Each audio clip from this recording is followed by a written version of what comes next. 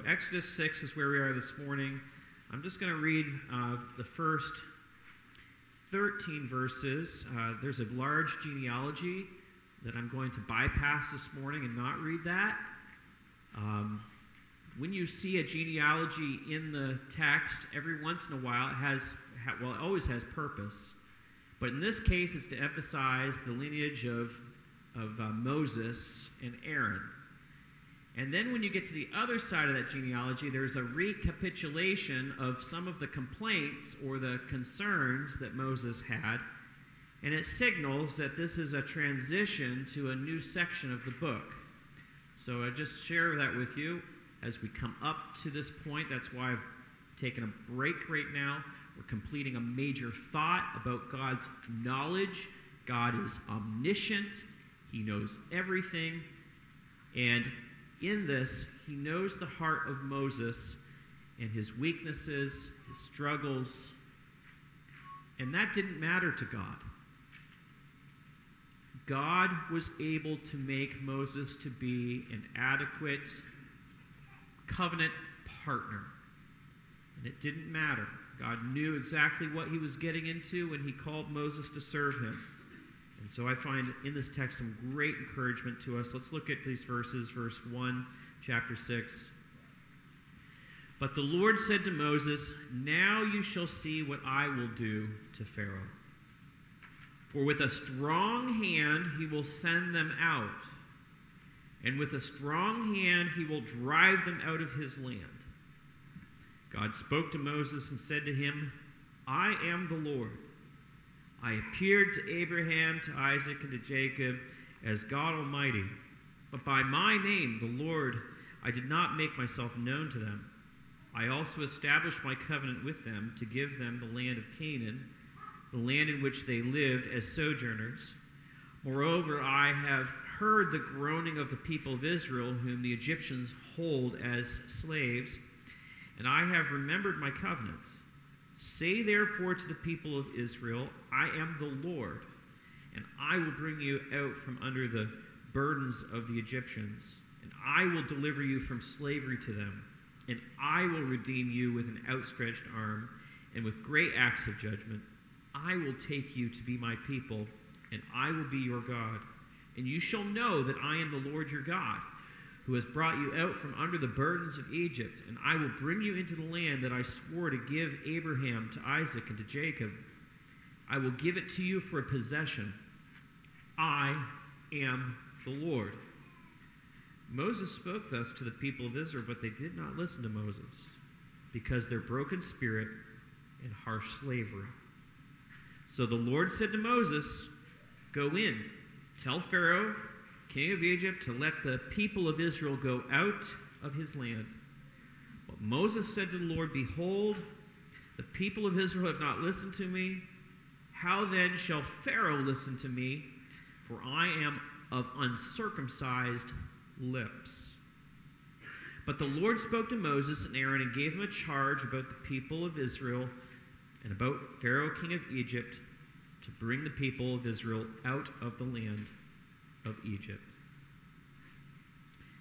Lord, as we look into this text, may we see in our own hearts our inadequacies and not become resentful about those inadequacies,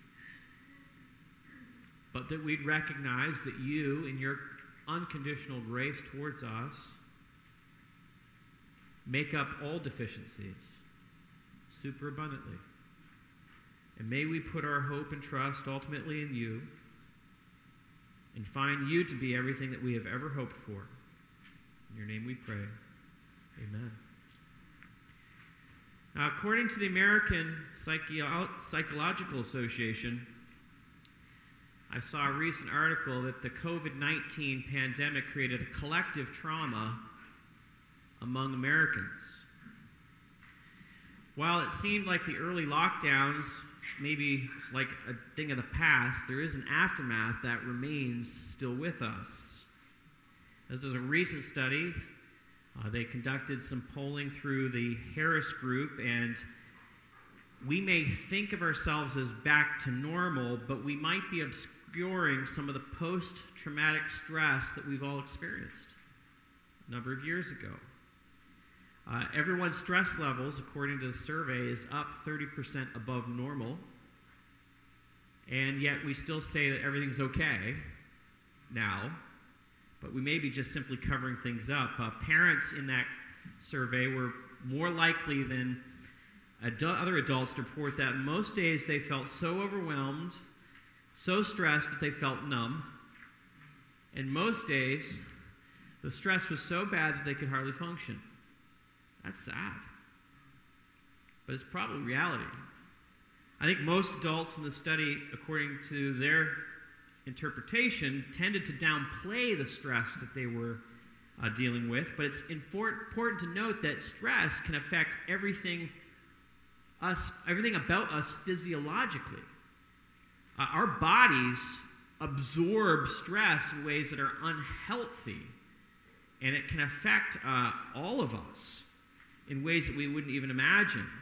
Now, the term collective trauma is a very new term for me, but I think I understand it. It fits very well the situation that we experienced 2.5 years ago. And I want to just say that collective stress can really put, yes, a downward weight on people, but it may cause them to forget the resources that they have in God that can help them. In our text and in our reading and our listening to the story, the true account of the Exodus, these people, I would say, are experiencing a collective trauma. They are experiencing incredible stress, being told that they have to produce the same amount with less resources. And the tyranny of this is putting such pressure on the people. In verse 13, you read that Moses and Aaron gave the charge to the people, but the people heard what they heard. Sorry, verse 9, and they did not listen to Moses. Why? Because of their broken spirit and the harsh slavery that they were experiencing. That's incredible. That's incredible pressure. Something has to give. And it's their spirits have given out and they can't take it anymore. Now, this also profoundly affected Moses. He's badly unsettled. He's seriously discouraged. He's really falling into despair very quickly. And for everyone who's ever experienced this kind of pressure, you can feel like you're on the edge of life and you're going to lose it and you don't know how you're going to handle it any longer. Now, some of us have experienced this maybe due to our own sinful choices. Maybe we have at times, we've felt within ourselves, we've failed the Lord so many times that we might be tempted to think that the Lord is done with us. But I want you to know that you're not alone, that when you have these experiences and you feel this kind of stress, you are in good company. And God is able to bless you, and He is able to keep you, and you don't need to be discouraged because God will be everything that you need Him to be for you. He is able to make you a suitable covenant partner and cause you to do exactly everything that He has asked you to do. I want to encourage you this morning. But to find the encouragement, you have to understand what some of these metaphors mean. I've got to make it clear to you, and you need to understand what this information means so that it will be an encouragement to you. I can't just come up here and do a pep talk. It's the Word of God that has to do the work within your heart, but it has to be clear. You have to see why I can make this claim that God is able to make you a suitable covenant partner. And it's really important that you learn to be able to say with Moses what he said. Moses said, I am of uncircumcised lips. Pastor, that's weird.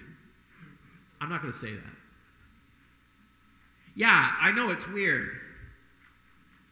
But God's response to Moses won't mean anything to us unless we appreciate the significance of what Moses was saying.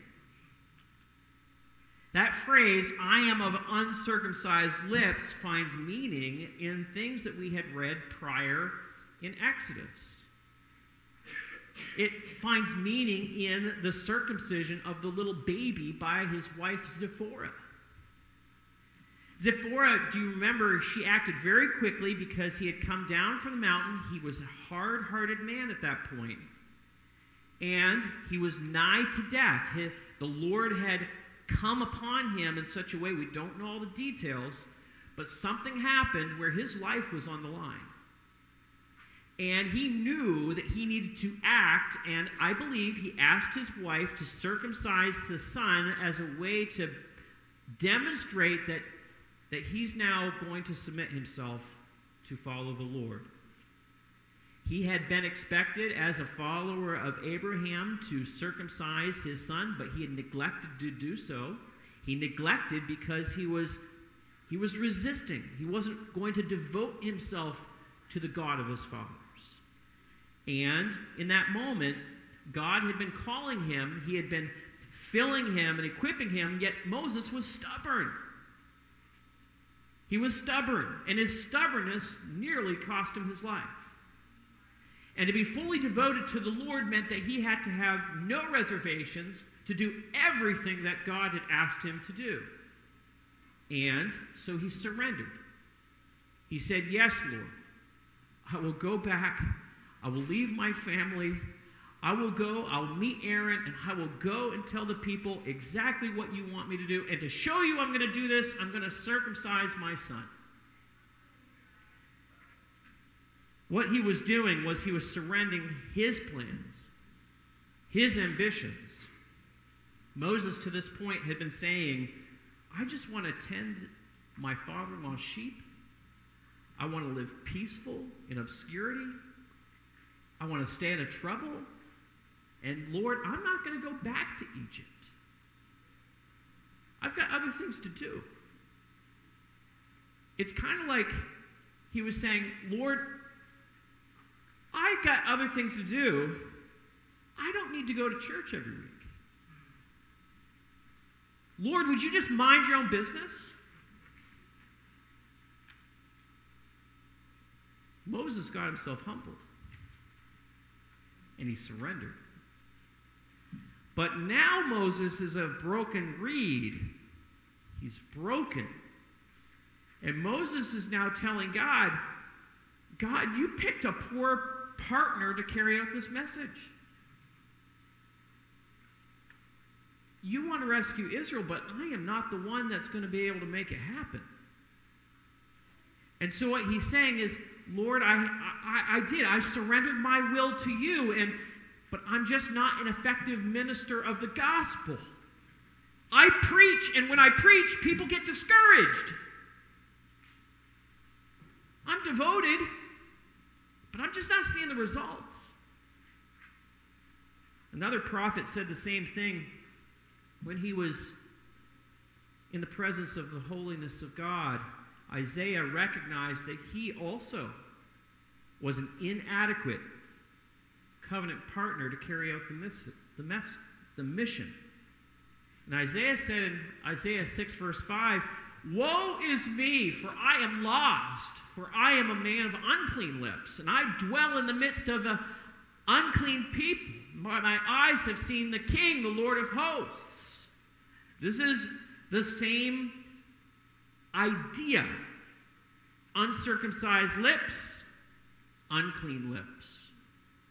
There's a recognition that he might have some ability to communicate, but he's profoundly aware that he is inadequate, he is a sinner, and he cannot possibly serve the Lord in an adequate way.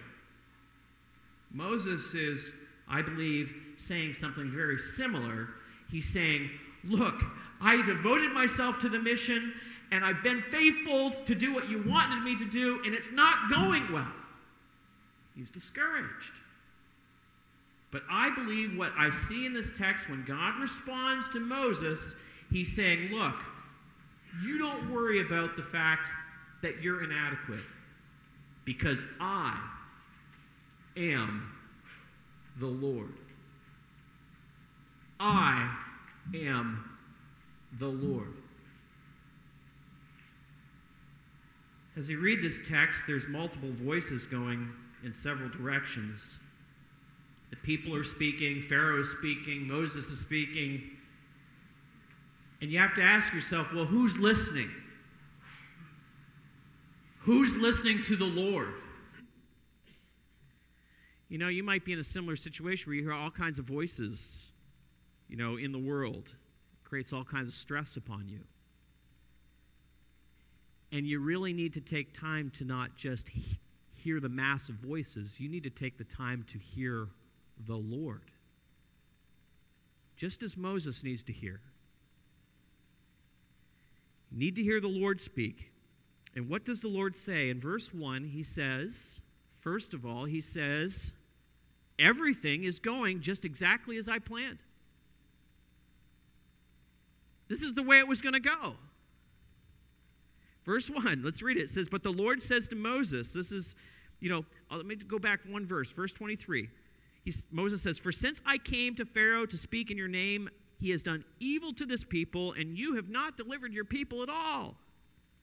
But the Lord said to Moses, now you will see what I will do to Pharaoh, for with a strong hand he will send them out, and with a strong hand he will drive them out of his land. I think it's remarkable that the Lord does not rebuke Moses here. Instead, he says, now you're going to see it. Now you're going to hear. Now you're going to see what I'm going to do. And God's intention had actually always been to save Israel by his mighty hand. There was never intention to rescue them by Pharaoh just simply being kind and gracious. No. God is the one who's going to do the work. God is going to use his mighty hand even today on Satan, and he's going to destroy him too. Several years ago, I went through a very dark valley, and I've probably shared this a time or two with some of you. And when I was a younger pastor, I had experienced a lot like what Moses was experiencing. And Moses was going through heartbreak. And Moses here is being called to do something very difficult. He's called to go on even though he's got a broken heart. I don't know if you realize it, but preaching is one of my main jobs. It's what preaching is not just mental work, it's also heart work. To be able to preach the word and to mean what I say and not just to be like, a ventriloquist, it's got to come from the heart. And it's way different than merely surviving, punch in, punch out. It's totally something different to get up every week and have to preach to people, whether you feel like it or not. I joked a little bit before service. I'd been away all weekend, like some of the other guys who were here. And I said to them, I think I'm just going to kind of forget to set my alarm tomorrow. And then they said, no, you can't do that because you're the pastor. Well, you're right. I can't just do that because I'm the pastor. It's hard to imagine at times that when you're preaching and people aren't listening, that this is what God had planned all along. Charles Spurgeon, preacher, struggled with periodic depression himself, told a story of his own personal despondency. And when he was, one Sunday morning, he was preaching from this text, my Lord, why hast thou forsaken me? And he says, testimonially in this story, he said, I was really preaching this text out of my own personal experience. Although he tried not to let on as he's preaching to a multitude, he's trying not to let that come out. And he said, even as I was preaching, I could hear the rattle of my own chains while I preached to my fellow prisoners who were in the dark. On a Monday evening after that Sunday, a man came to him, and Spurgeon said he had all the marks of somebody who was in great despair. His hair seemed to stand up straight. His eyeballs were popping out of his sockets. He was on nerve. And the man said to him, I never heard any person speak who seemed to know what I was going through. I've got this terrible case of despair. But you preached like as if you were inside me and knew me. And Spurgeon said, by God's grace, I saved that man from suicide. You know, we don't know what our own experiences will bring. And many might look upon the difficulties that we experience as if perhaps maybe we're not a suitable covenant partner with God. That's not so. God will make you to be a suitable partner. And speaking to pastors, Spurgeon said this. He said, you and I have to suffer much for the sake of the people in our charge. You may be in Egyptian darkness, and you may wonder why such a horror chills your marrow. But you may be altogether in the pursuit of your calling and still be led by the Spirit. See, even the darkest of nights, it is by the sovereign goodness of God that He gives us the strength to go on. It is the granite promises of His sovereignty that leads us through the valley. He rules over all of our circumstances. He means everything for our good. It's for His glory, but He keeps our good in mind, and He loves us so. You might be raising children and going through a valley. And you might feel as though you can't possibly carry this any further. But God has not forgotten you either. He will make you to be a good covenant partner with Him to carry your children forward another step. He is a faithful, faithful God. Plan. What's the plan? Well, it's been His plan all along to harden Pharaoh, to make it difficult so that then he would go in and act. Egypt's going to release the Israelites and be forced to let them go because it's God's mighty hand that's going to do the work. When we preach the word, it is not me opening up your heart. It is the Spirit of God moving in your soul, and He is the one who will move you with His mighty hand. It is not by might nor power, but by my Spirit, says the Lord. And you know, God's Spirit will be poured out on Egypt in judgment, but God's Spirit of judgment will also be poured out on a hard-hearted world that rejects and refuses to submit to the gospel of Jesus Christ. Everything is going exactly as God has planned. Not many days hence, the trumpet will sound, and the dead in Christ will raise. And everything is going as He has planned. Moses is right where God wants him, and God is able to make you and I suitable covenant partners. Now let's look at the second thing that God says.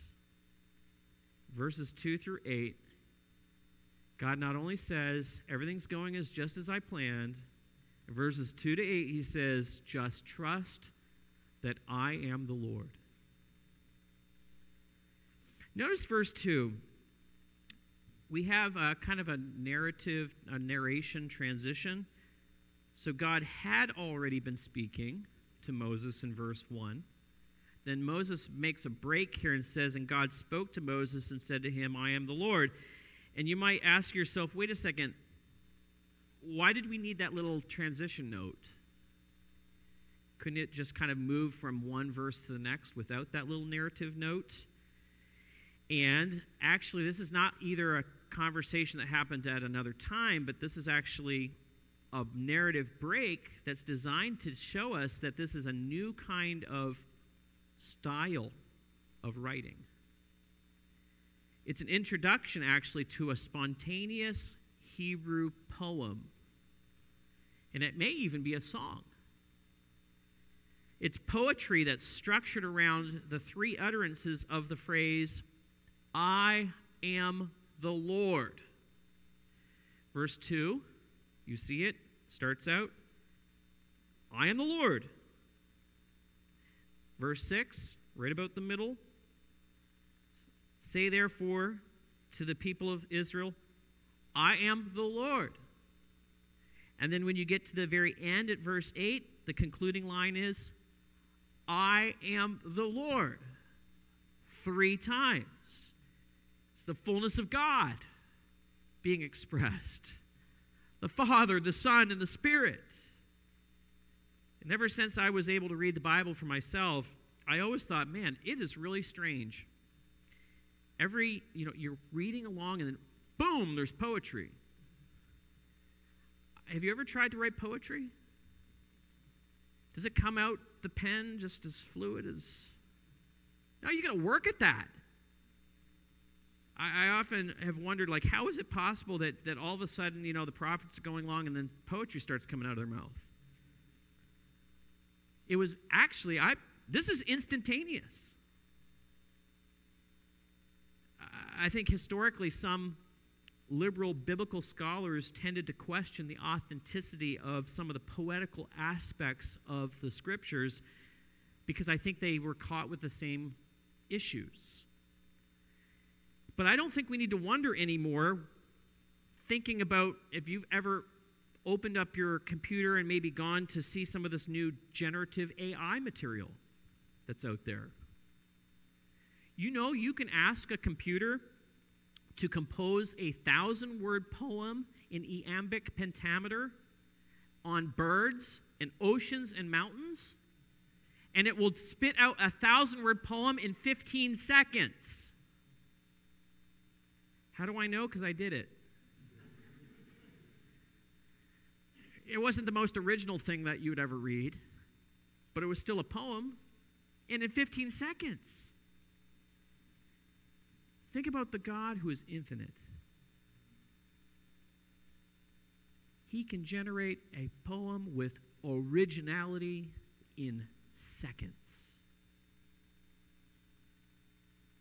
That's amazing. And that's what's going on here. Verses 2 to 5, we see the first phrase of this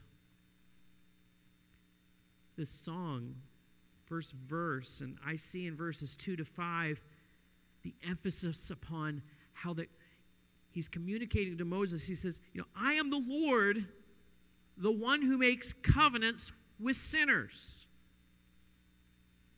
I don't know about you, but I want to make a covenant with somebody who's honest, who's going to keep their word. I don't go out and look to do business with people who are going to be shysters. This is a remarkable expression. I am the Lord who makes covenant with sinners. People are going to stab me in the back. And there's a lyrical element in this underneath the surface, and the subject of the verbs is the emphasis in which you hear I appeared, I established, I have heard, I have remembered. And that repetition, the subject, I am the Lord. And it's a recounting of the essential history of Abraham, Isaac, and Jacob, all sinners, who God made covenants with. And as the Lord, as you read this, let's read these verses 2 through 6. It says 2 through 5. It says, I am the Lord. I appeared to Abraham, to Isaac, and to Jacob as God Almighty. but my name, the Lord, I did not make myself known to them. I also established my covenant with them to give them the land of Canaan, the land in which they sojourned as sojourners. Moreover, I have heard the groaning of the people of Israel, whom the Egyptians sold as slaves, and I have remembered my covenant. And the emphasis is upon his initiation. He is the one who comes towards sinners. He is the one who proposes relationship founded upon pure grace alone. He is the one who hears when sinners are overwhelmed, and he hears their prayers, and he is the one who makes good on all of his promises. You might remember the story of Abraham, when the word of the Lord came to Abraham in a dream, saying, "Fear not, Abraham, for I am thy great shield and your great reward." Those are pretty significant statements. But Abraham, like Moses, was in a moment of despair. And that didn't come off quite the same way. And Abraham replied when he heard those words, "O Lord God, what will you give me? For I continue childless. Behold, you've not given me any offspring, and the member of my household is going to end up being my heir." I don't know about you. Have you ever had a dream where all your frustrations are unleashed? That's kind of what's happening to Abraham. Abraham had left everything. He had left family. He had sojourned. He had come to the land of promise, and he was told that he would have all of this wealth, and ultimately he'd have children to pass it on to. Moses is in a similar vulnerable place. He had heard the mission. He was told that Pharaoh would let them go, and God, it's not coming together the way he thinks. He's frustrated, and Abraham cries out like Moses. And Moses cried out, "You've not delivered the people at all." But God replied to Abraham, even as he was having those painful expressions in his heart. And he said to Abraham, "Look out at the stars of heaven. Look at the heavens. Can you number all of those stars? If you're able to number them, so then will also your offspring be." This Friday evening, a man at the men's retreat had brought some magnificent telescopes, massive lenses on those things. I don't think I could get my arm around one of the lenses of that telescope.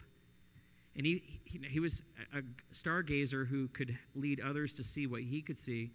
And he pointed that telescope right at Saturn for us. And we could see the rings. And then he pointed it over to Jupiter, and then you could see like the lines in Jupiter, like the atmospheric colors. That was unbelievable. But look at the star. Who made the stars? The one who promises is the one who makes the stars. And if God created the infinite array of stars and galaxies, and he holds them on a thread on nothing, then he can bring all of his expected ends to completion for you. His plan is going just the way he wants it to. Will you trust him? He is the Lord who makes covenant with sinners, but he is also the Lord who makes covenants for sinners. Verses 6 through 8. Right at the middle there, the breaking point, there's a shift in this lyrical song poem. "Say therefore to the people of Israel, I am the Lord. I will bring you out from under the burdens of the Egyptians.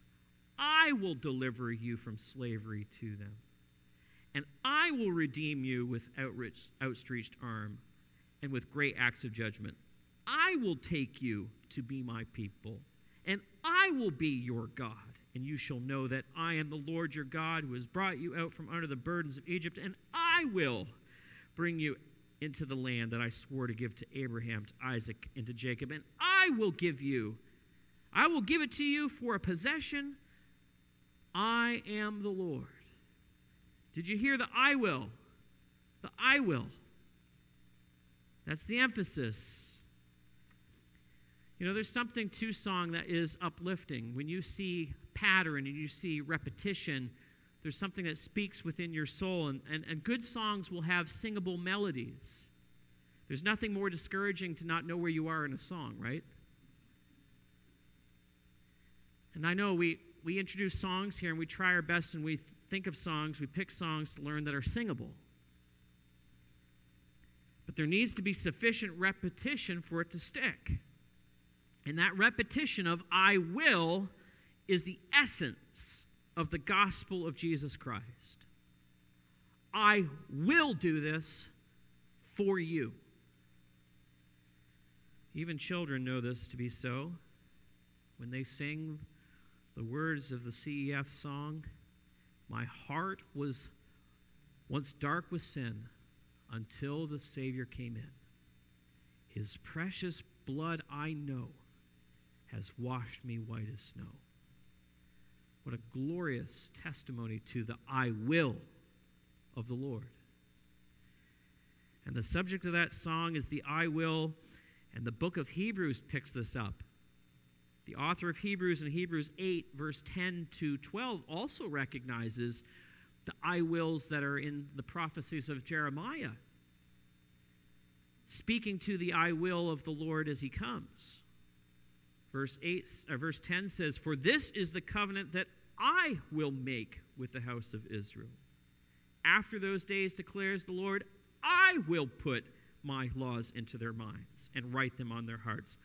I will be their God, and they shall be my people. For I will be merciful towards their iniquities, and I will remember their sins no more." Hallelujah.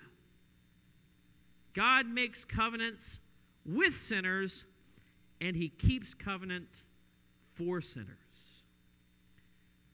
What a glorious good news we have to share with the world. What a glorious good news we need to remind ourselves with. Christ kept covenant for us by paying our sin debt so that we would not have to pay that sin debt ourselves, and our sins will be remembered no more. Let me ask you, are you stressed out? Are you trying to perform in a way to kind of create your own self-salvation? Things are not normal, and that's somewhat, I know that's not okay. But your God will deliver you. He will redeem you. And we need to learn that we don't hold ourselves. It is the Lord who holds us. And he will not let us go. God is able to make you and I suitable covenant partners. He told Moses, everything is going just exactly as I planned, and you just need to trust that I am the Lord. This time, what do we do with this? Well, if your heart is moved to gratitude, you need to express that to the Lord, to say, thank you, Lord. I don't have to worry, that I don't have to fret. Yes, I need to obey your word. Yes, I need to trust you with the outcomes. Yes, I may need to make some changes to my life. But I am thankful that you have things just the way you want them. There are times when we may need to confess that we have in our own hearts tried to hold on to our lives ourselves. And that's sin. And we need to confess that. But we also need to recognize that we can trust him to forgive us of our sins and to cleanse us from all unrighteousness. Because he will keep covenant for sinners, and he will keep his word.